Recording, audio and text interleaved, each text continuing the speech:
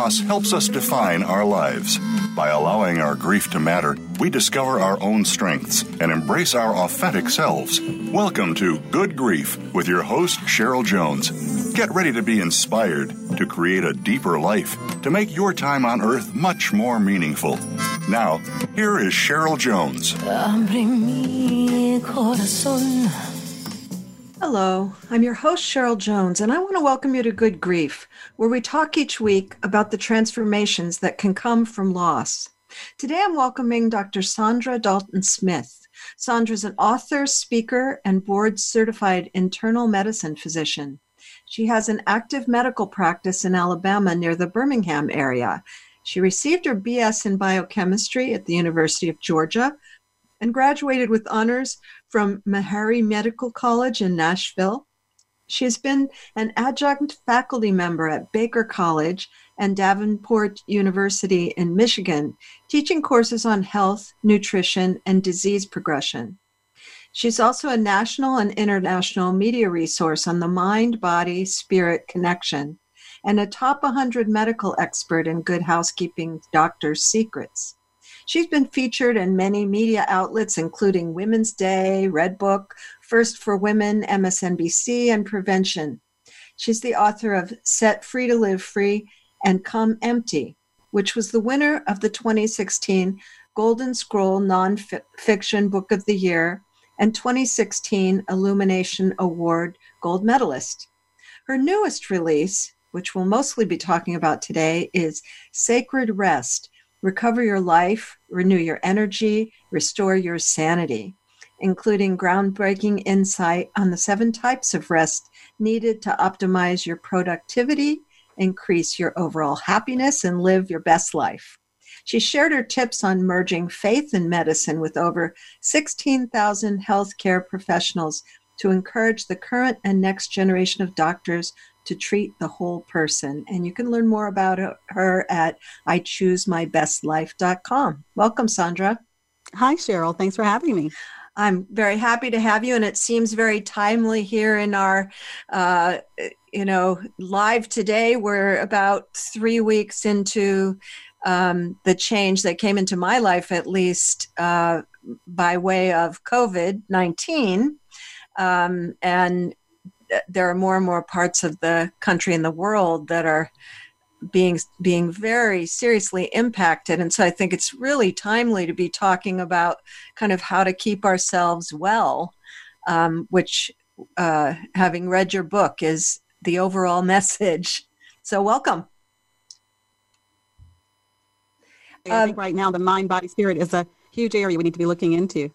Absolutely. And it's interesting in terms of grief, because the people that I find are able to respond to this crisis and find their way, having the feelings involved and then setting about to keep themselves well, most of them have been through something very major before, some big loss that taught them some of those lessons, and maybe that applies to you too. So maybe you could start by telling us what led you in this direction to be so interested in these various ways of resting ourselves and staying well on all these 7 in all these 7 areas we'll be talking about a little later. Yes, well, my story really initiated with my own burnout. I got to a place within my professional life where I was very successful on the surface. I had a lot of notoriety and was, you mentioned a lot of the media outlets that I'd been in. But I got to a point where my life looked very successful on the outside, but didn't feel very successful to live. It didn't feel good to live every day because I was chronically tired. Never felt any level of satisfaction or joy. I felt like I was always grinding out the next goal or trying to get to the next accomplishment. And that kind of started me on this path of, if all the work I'd done up to that point had built that particular life, then what would it look like if I changed what I was doing? What would it look like if I changed direction and started looking at how to build a life that I actually enjoyed living? That's a really challenging moment to come to because, uh, I know physicians intimately. You put so much into that accomplishment, into making that life, and then you're invested in that life in various ways. That must have been a scary moment for you. It was because medicine was the only thing I'd ever wanted to do. I've never had another career aspiration that I wanted to do. And I still love medicine. That's my passion. But I think I had to find a way to allow myself to practice medicine and still keep myself well. And I think that was the imbalance that I had kind of leaped over into. I was very active within a lot of different areas of wellness, but I was allowing myself to kind of be lost in the process.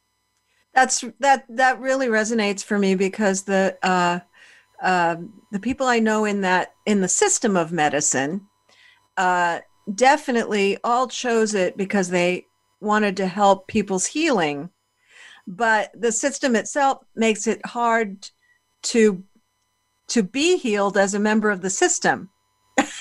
It Very seems. true. I had a physician I worked with once who came because she had a cancer diagnosis, and she came to work with me, and she had actually forgotten how to feel tired. She had to relearn how to register that she was tired physically, Hmm. because she had just clicked off that part of her brain that registered the experience of tiredness from having to stay up on 36-hour calls and, do all the things she had to do in training.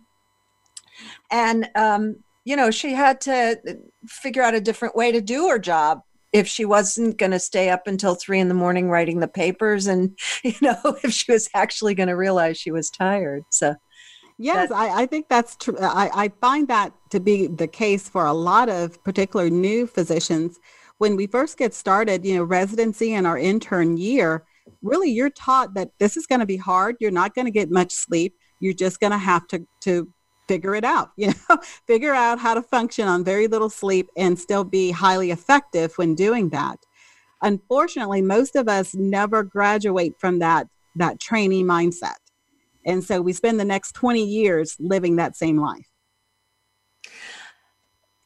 let's move a little bit to what I found very resonant and interesting in your viewpoint, which is that rest and sleep have been thrown together and they're very different things. That seems like such an important idea. Can you talk a little about um, how people throw them together and why they need to be pulled back apart? Yes, well, the thing is, I think for many of us, we have gotten to the point where we use those two words interchangeably. So we'll say, "I'm going to go rest tonight," and when we're really talking about sleeping. And then when we need to actually rest, we don't know what that is. We don't have a frame of reference for that, and we don't know what that looks like.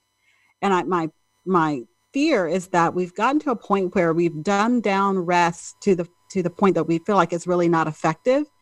And the issue isn't that rest isn't effective, it's that we don't know what true rest looks like.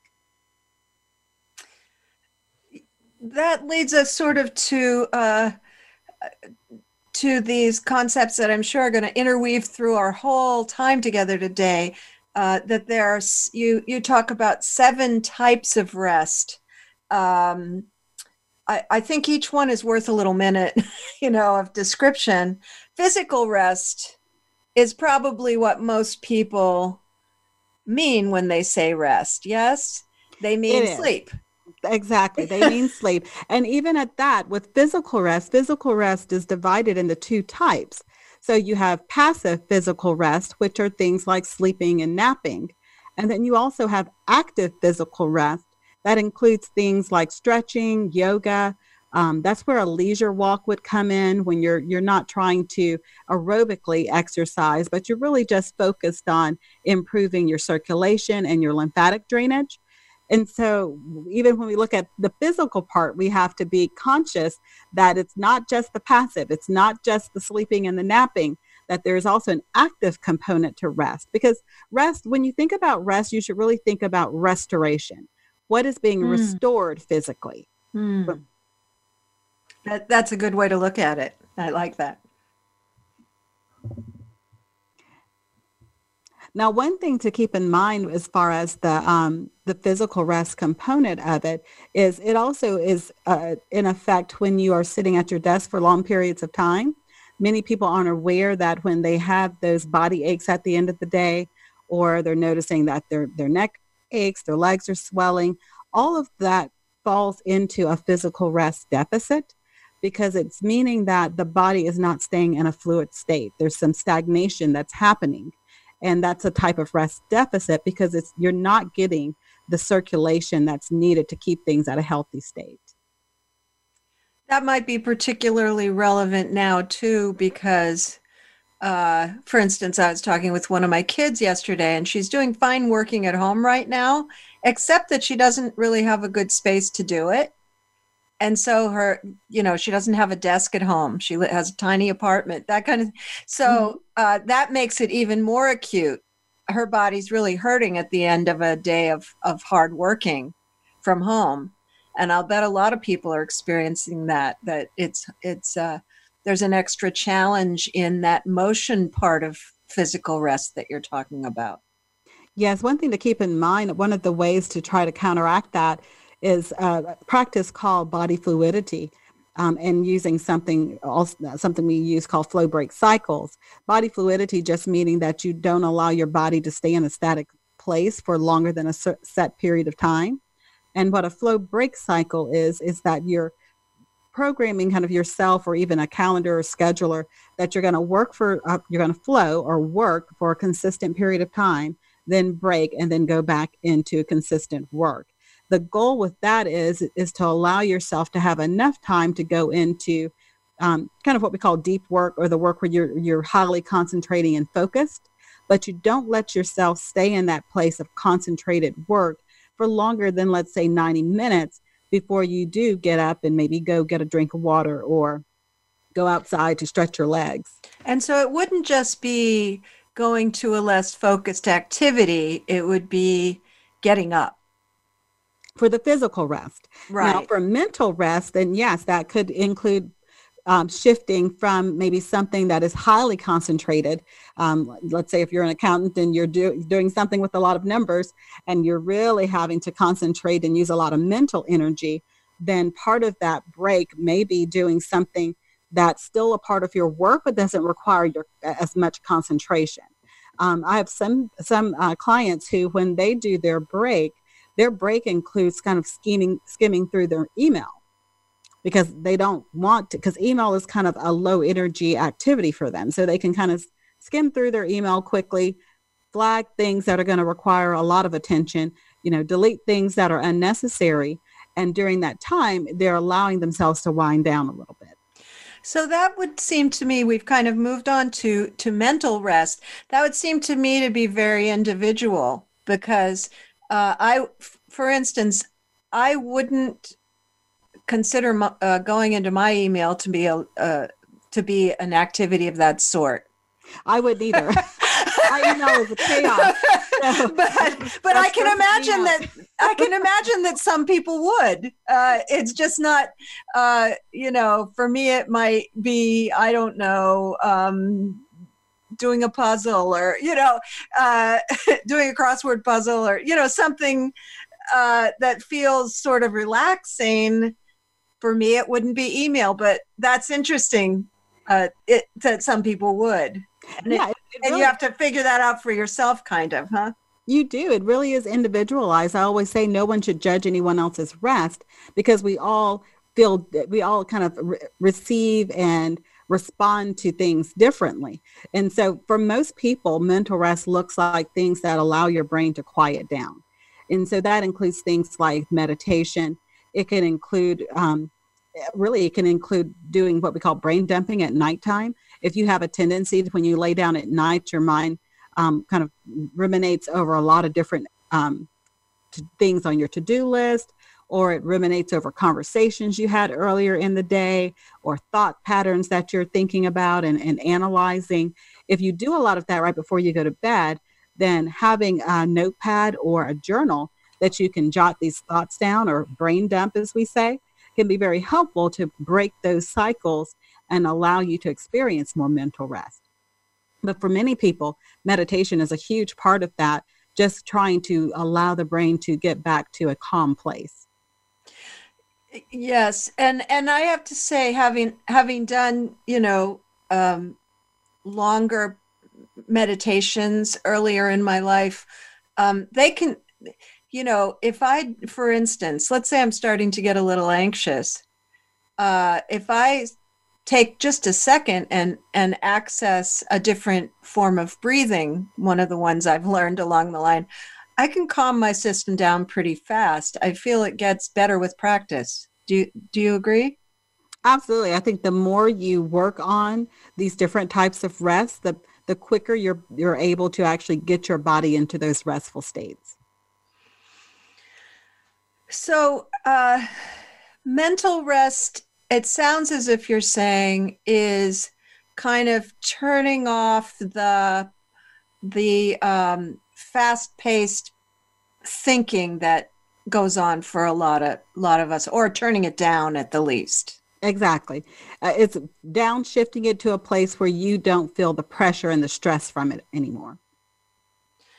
I know I saw a TED Talk once about stress and how it's really that our biggest burnouts are stress about stress. Like if you're excited, for instance, if you're really excited about what you're doing and your mind's going real fast about it, and it's not particularly exhausting, but I imagine you would say that even with that, it would be possible to overdo it. And yes, there's definitely good and bad stress. So with good stress, just like I believe there's actually good and bad anxiety to some degree, because as a speaker, when I get up on stage, I like the butterflies. That actually makes me amp up a little bit, and it makes me have a little bit more energy. So I think it's really in how you interpret it and whether it escalates you or if it suppresses you.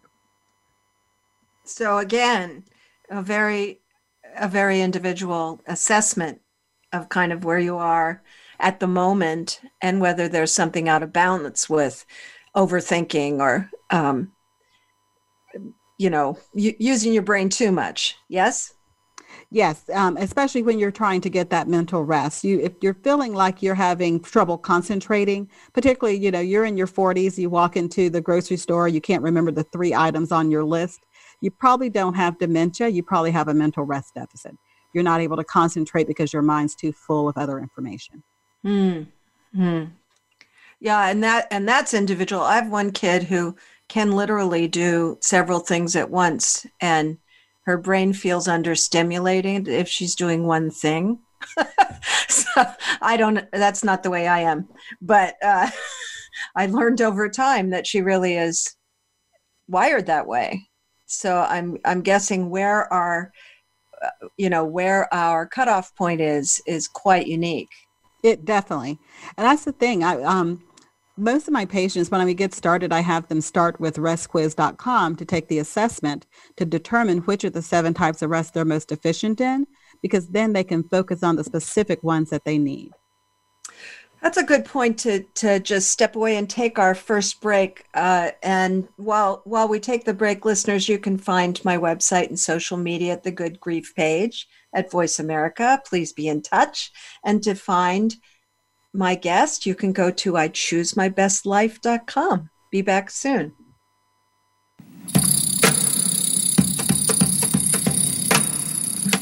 Think you've seen everything there is to see in online television? Let us surprise you. Visit voiceamerica.tv today for sports, health, business, and more on demand 24/7.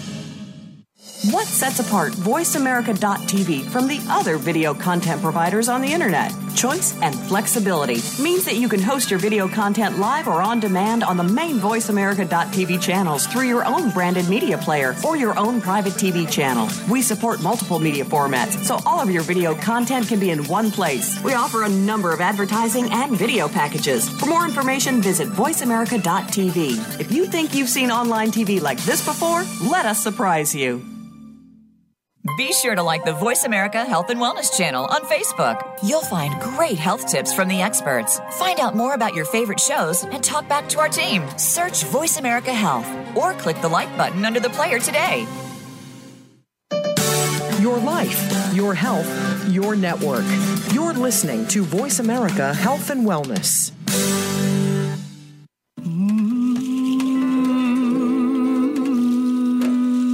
You are listening to Good Grief with Cheryl Jones. To reach Cheryl or her guest today, please call 1-866-472-5792. That's 1-866-472-5792. You may also send an email to CherylJones@weatheringgrief.com. Now, back to Good Grief.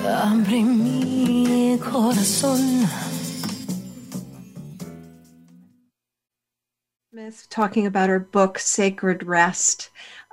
We were talking about the mental aspect of that before the break.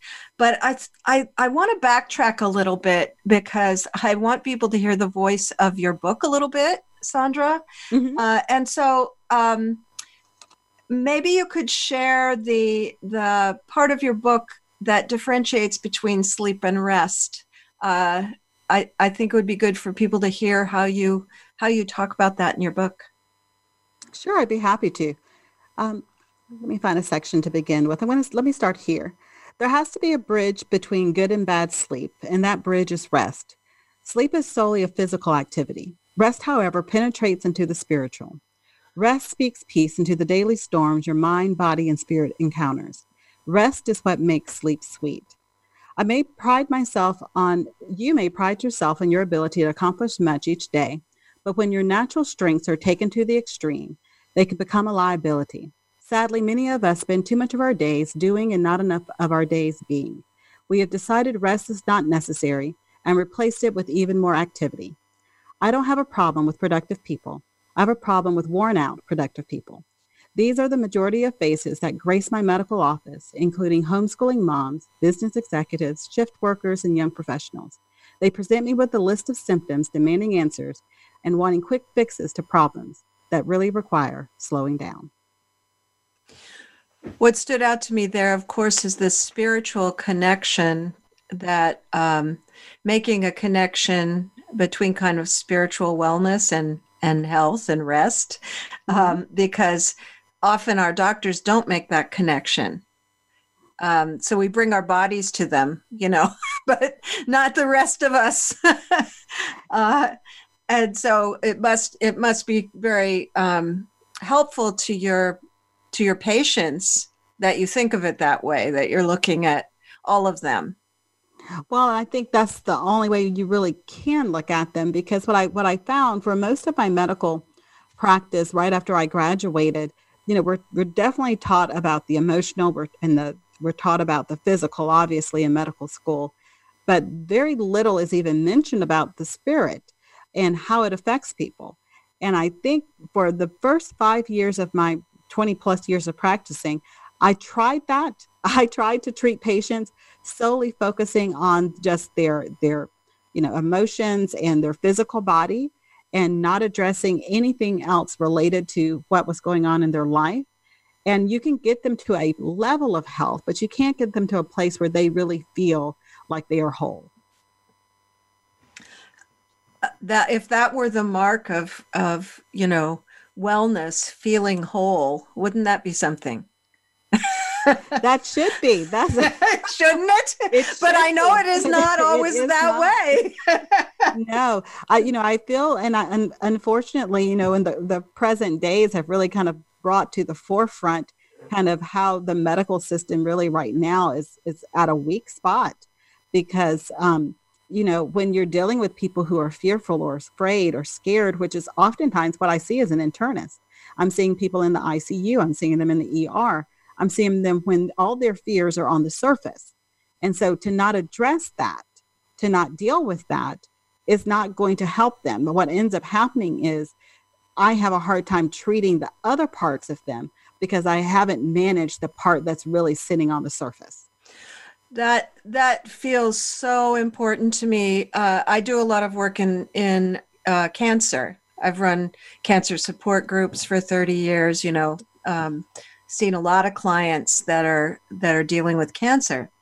And I cannot tell you the difference it makes when providers offer that kind of perspective. And it doesn't even take a lot of time. It's more a perspective. Or am I just a body that I'm bringing to you to fix, or am I a whole person who's coming to you for help? And it usually gets triggered by the healthcare professional, right? Because patients don't want to make trouble. Yes, and it should be triggered by the healthcare professional, but honestly, I think oftentimes it's not because of the time limits and schedules and all those different things. I know in my own personal journey, like I said, it was about 5 years into my medical practice. I recall going into the hospital to see a patient, and she was hyperventilating is what she was doing. But at the moment, I was like, what's going on? She having a heart attack? I have no idea what's happening. I'm just watching this woman kind of come apart. And, and when I finally got her to calm down enough to talk, she was we were prepping her for a surgical procedure that honestly wasn't that, it wasn't a high risk procedure. It wasn't that big of a deal in my medical mind, but it was a huge deal for her because she'd never had anything like that before and her kids were in another state. Nobody was there with her.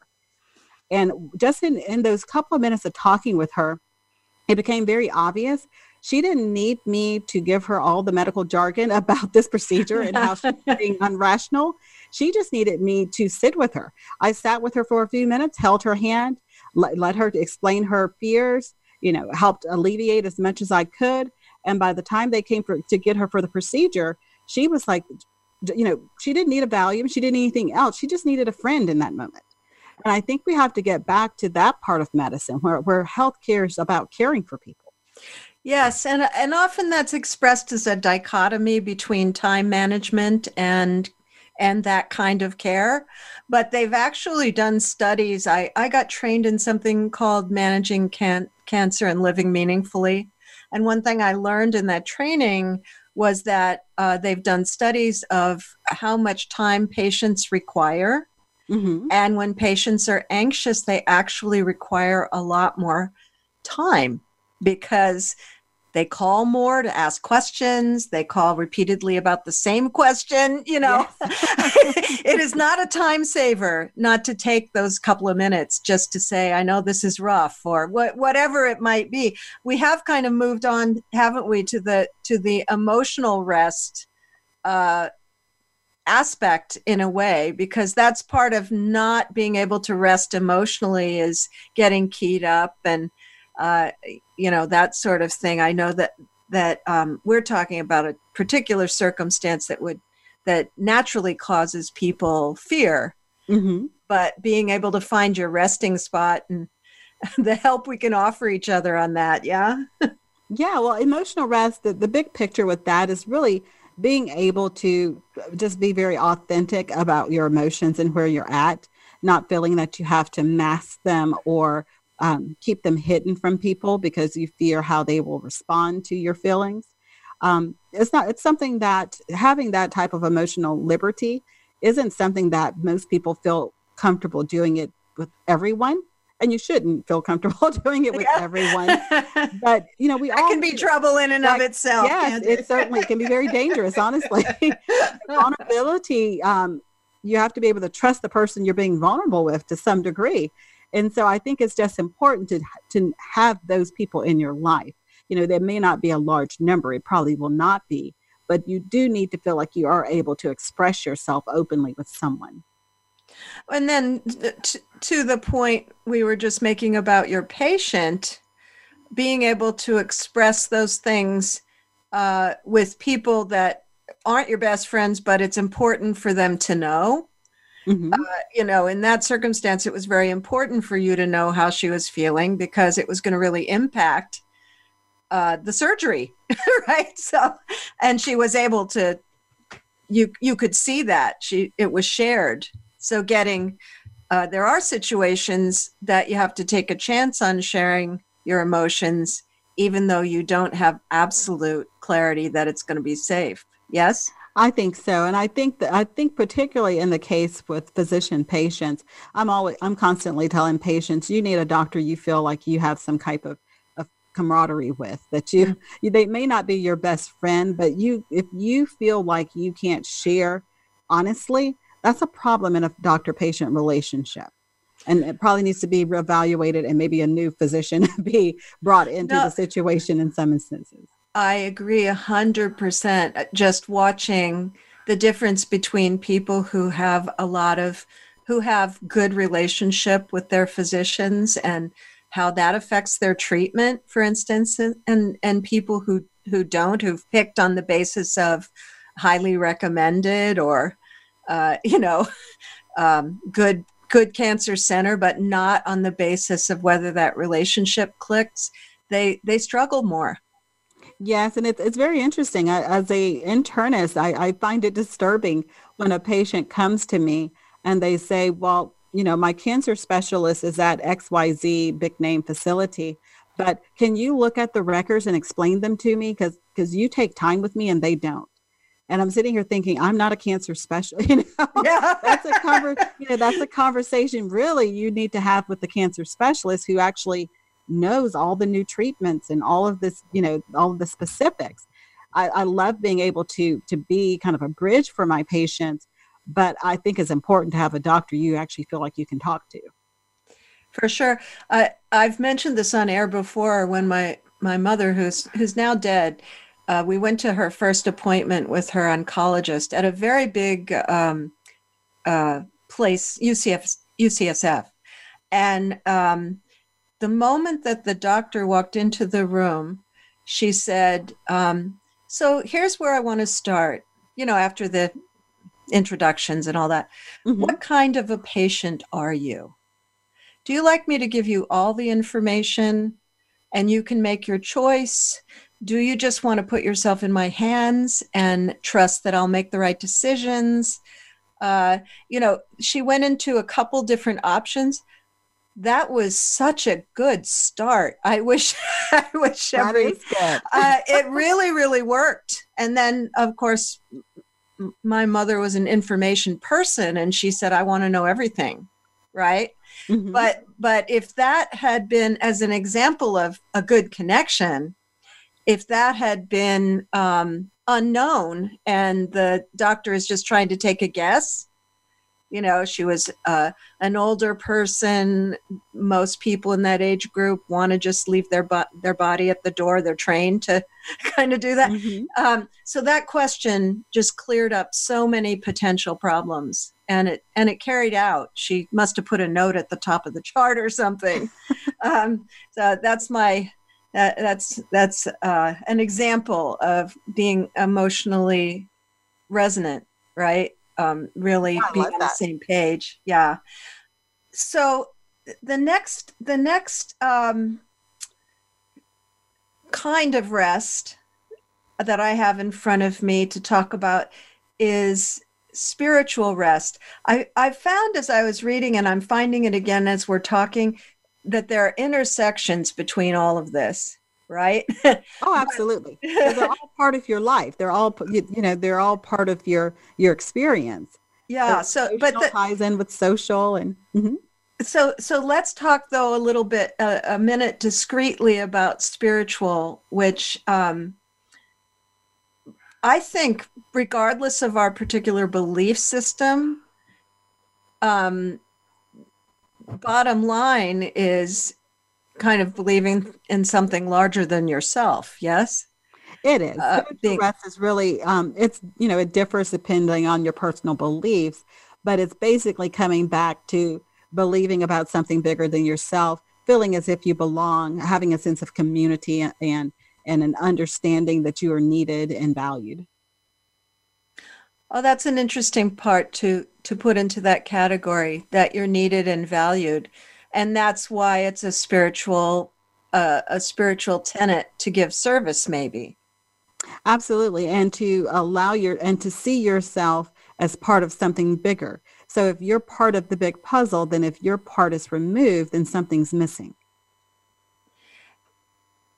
Of course, many people talk about, our particular moment in history and a kind of spiritual lack, which isn't the same as religious lack. A lot of people, for instance, go to church but still feel spiritually disconnected, I guess. Mm-hmm. So do you think there's anything particular about this time we're living in that leads to sort of a lack of rest in this spiritual dimension? I think it's very interesting right now that because of the current quarantine and restrictions and things that are being experienced, is that people are having to actually not be able to go to their places of religious service that they've had to go to in the past, that they normally would go to. So now they're having to really evaluate what spirituality means to them. And with spiritual rest, we're looking more at the relationship part than the religious part. I like to define it as reclining in the holy. It's actually something much more intimate than just the spiritual part that has to do with going to bodies of faith and places of faith, but actually with how that faith is kind of comes out of you, kind of your experience with that faith. And so, I guess one of my main teachers would say connecting with the oneness, connecting with our place in the universe, or there are many ways to do that, of course. Mm-hmm. And is that sort of what you're, feeling a part of? Right. And I because I like for it to have a bit of intimacy to it, because I think it has to be something that's felt deeply. I think that's where the reclining, because when I think of rest, I think of kind of a relaxed posture, not a posture of stress or service or anything like that. Mm-hmm. If we're looking at that entire religious experience and the spirituality as kind of falling into the arms of something that is much bigger than ourselves, and being able to lay back into that with your eyes closed and feeling secure and safe, as if you belong, you're valued, you're treasured. That is the imagery that I have when I think of spiritual rest. That's interesting too, because particularly in terms of grief, often if people have the idea that God is to give them things that they pray for, or, mm-hmm. then in moments of terrible grief, they're in trouble because God didn't give them that thing. Exactly. Quite to the opposite. Exactly. And in this point, you're focusing on the comfort rather than on gift giving. Yes. Having a witness, a comforter, something to fall into, as opposed to an entity to give you things. Exactly. Fair to say? Yes, exactly. It's time for our second break, and we will come back, and we have a few more of these aspects of rest. And then I really want to talk about how you've managed to do all this, in your life. Big medical practice, lots of speaking, 2 kids, a husband, how you manage to work in the rest. So we'll be back soon, and feel free to go find us, my website and social media. And to find Dr. Saundra Dalton-Smith, go to ichoosemybestlife.com. Be back soon.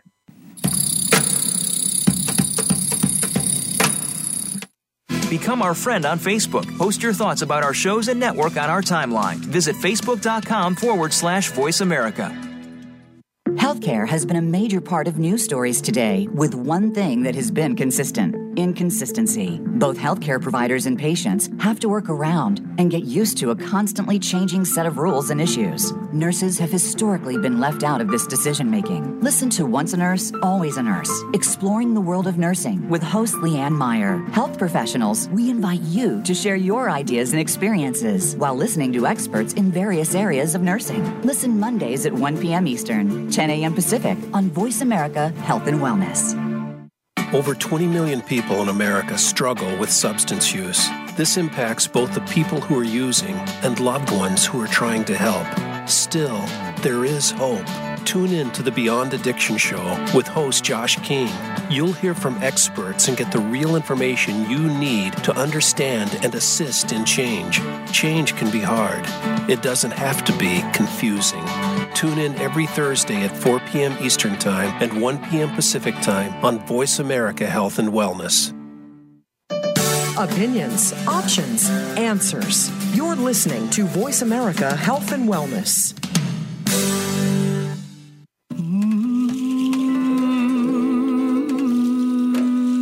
You are listening to Good Grief with Cheryl Jones. To reach Cheryl or her guest today, please call 1-866-472-5792. That's 1-866-472-5792. You may also send an email to Cheryl Jones at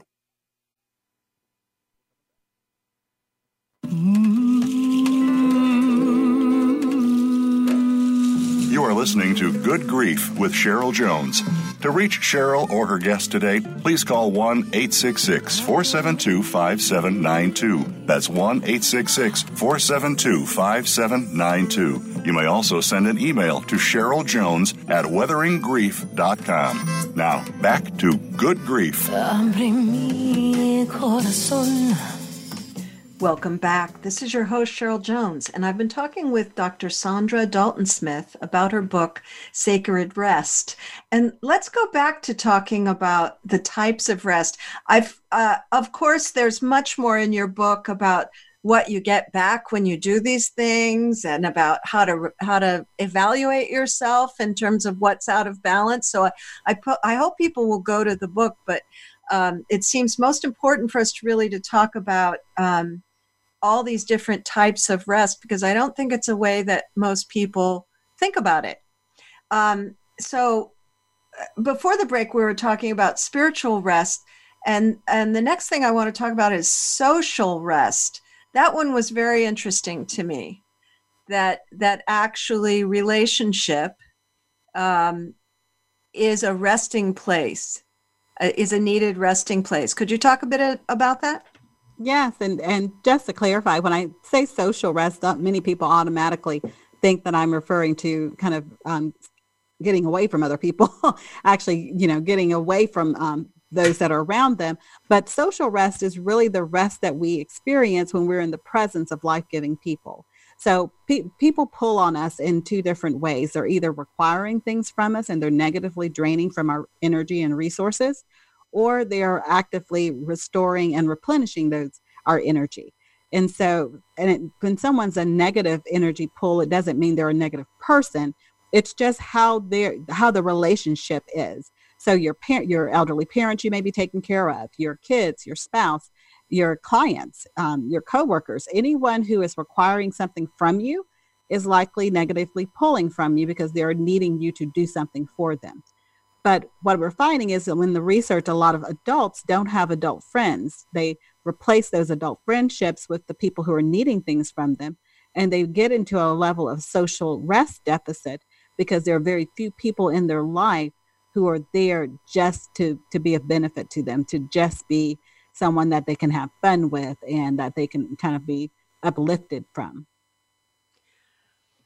I find for myself, I don't know if this is true for other people, I don't need a ton of people I can do that with, but I absolutely 100% need people I can do that with. And that's the thing, just to know that and to determine what's the correct ratio for you. There's a work-rest ratio for each of these areas. And just making sure that you are consistently filling back up that energy reservoir where you're pouring out to the place where it doesn't get to a point of feeling depleted. I feel that's just dramatically important for people in caring professions, giving professions. Absolutely. Caregivers of any type. Because we can certainly get burned out if it's all going out. For sure. Absolutely. Can you talk a bit about sensory rest? Yes, sensory rest. The easiest way to describe that, I would say, is if you've ever been to a conference where at the end of the day, you may have been sitting the entire time, but you feel tired. And oftentimes that's because of a sensory rest, a sensory overload rather, or a lack of sensory rest. Bright lights, that kind of background hum from multiple people talking.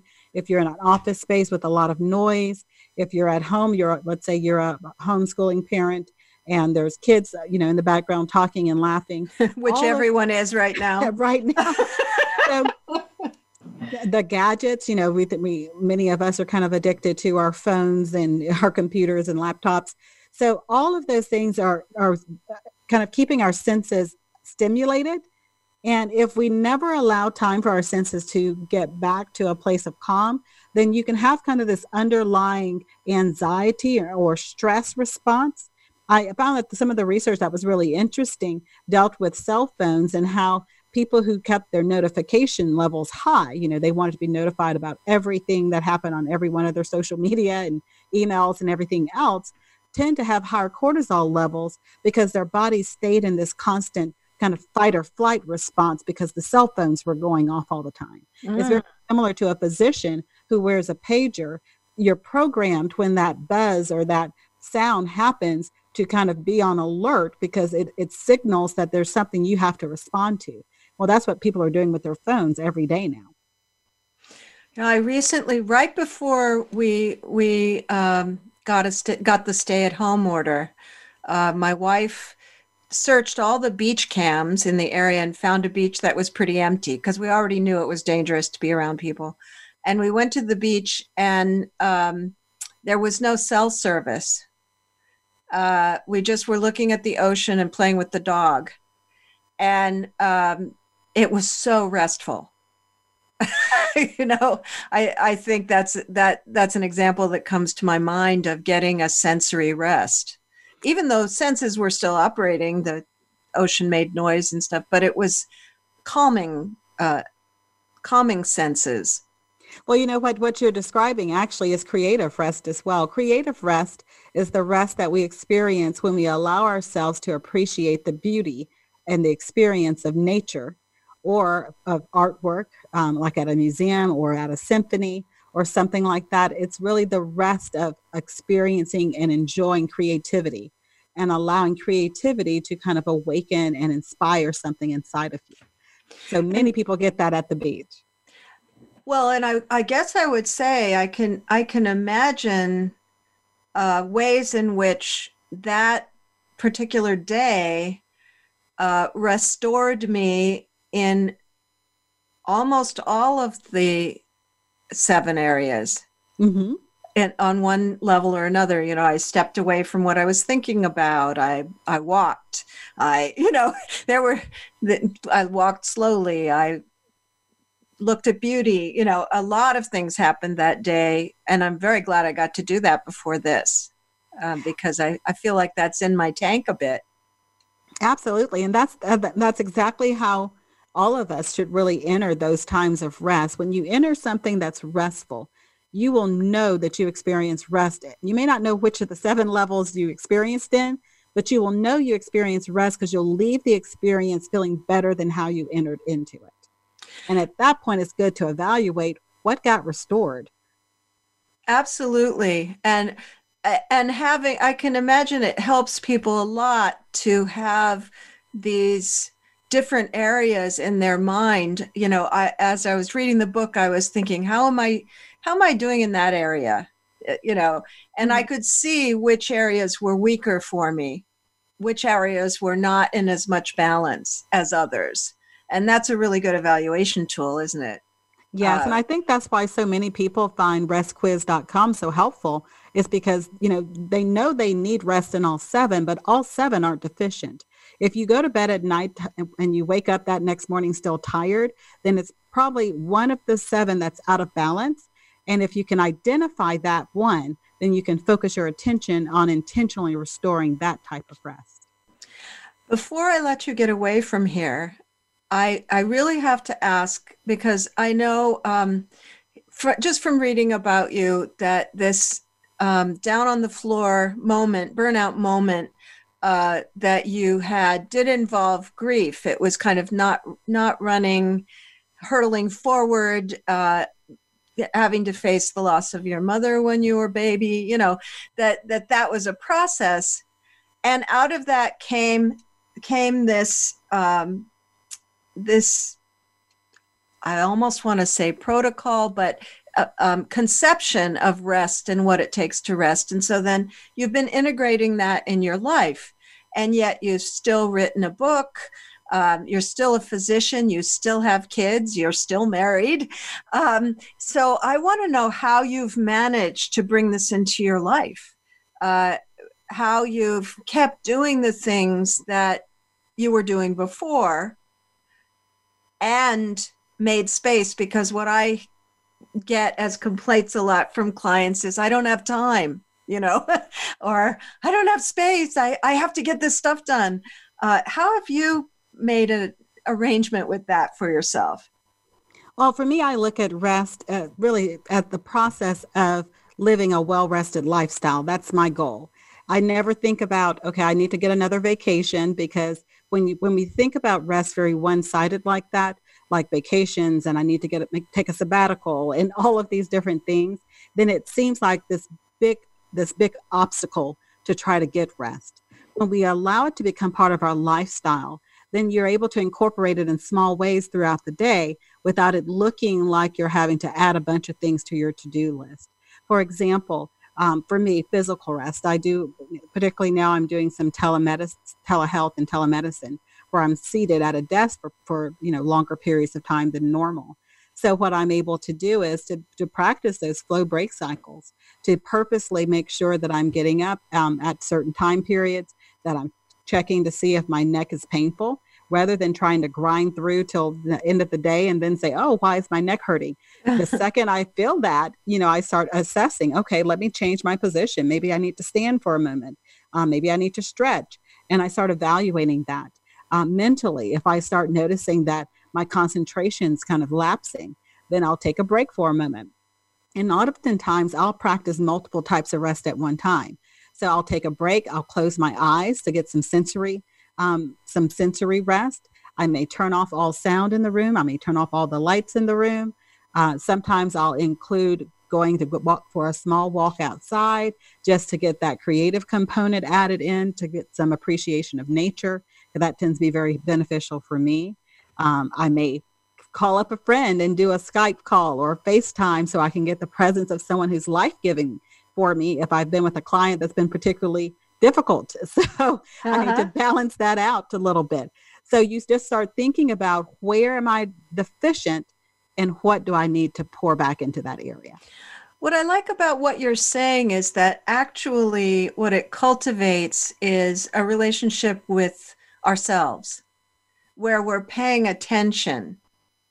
We're not just structuring, checking the boxes on these things, but we're paying attention to what's balanced and imbalanced for each of us, and how to really pretty easily and quickly put it back in order.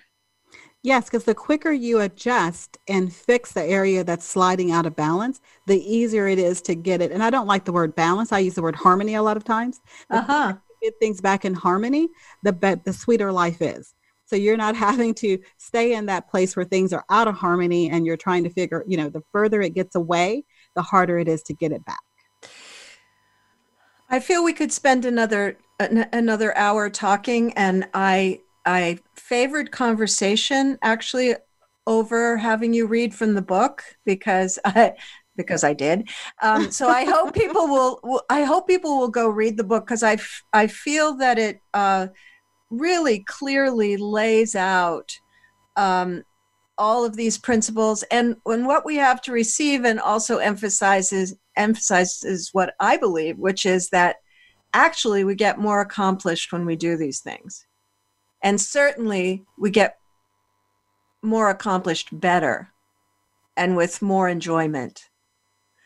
So I want to really thank you for being here today. I feel it's, we're all stuck at home. It may be a great time to reset on some of these aspects of rest. Absolutely. Yes. Thanks so much for having me, Cheryl. It's been a pleasure.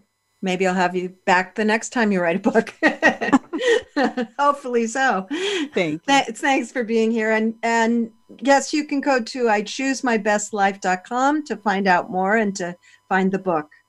Next week, I'll have Nina Impala to talk about her book, Dearly Departed, a book about what she learned working with people in hospice and how those lessons helped her when her own parents died. This has been Good Grief with Cheryl Jones. I look forward to being with you again next week for another meaningful conversation.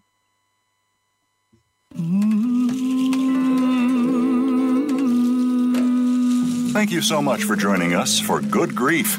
Please come back next Wednesday at 5 p.m. Eastern Time, 2 p.m. Pacific Time for another edition featuring your host, Cheryl Jones, on the Voice America Health and Wellness Channel. Have a meaningful week.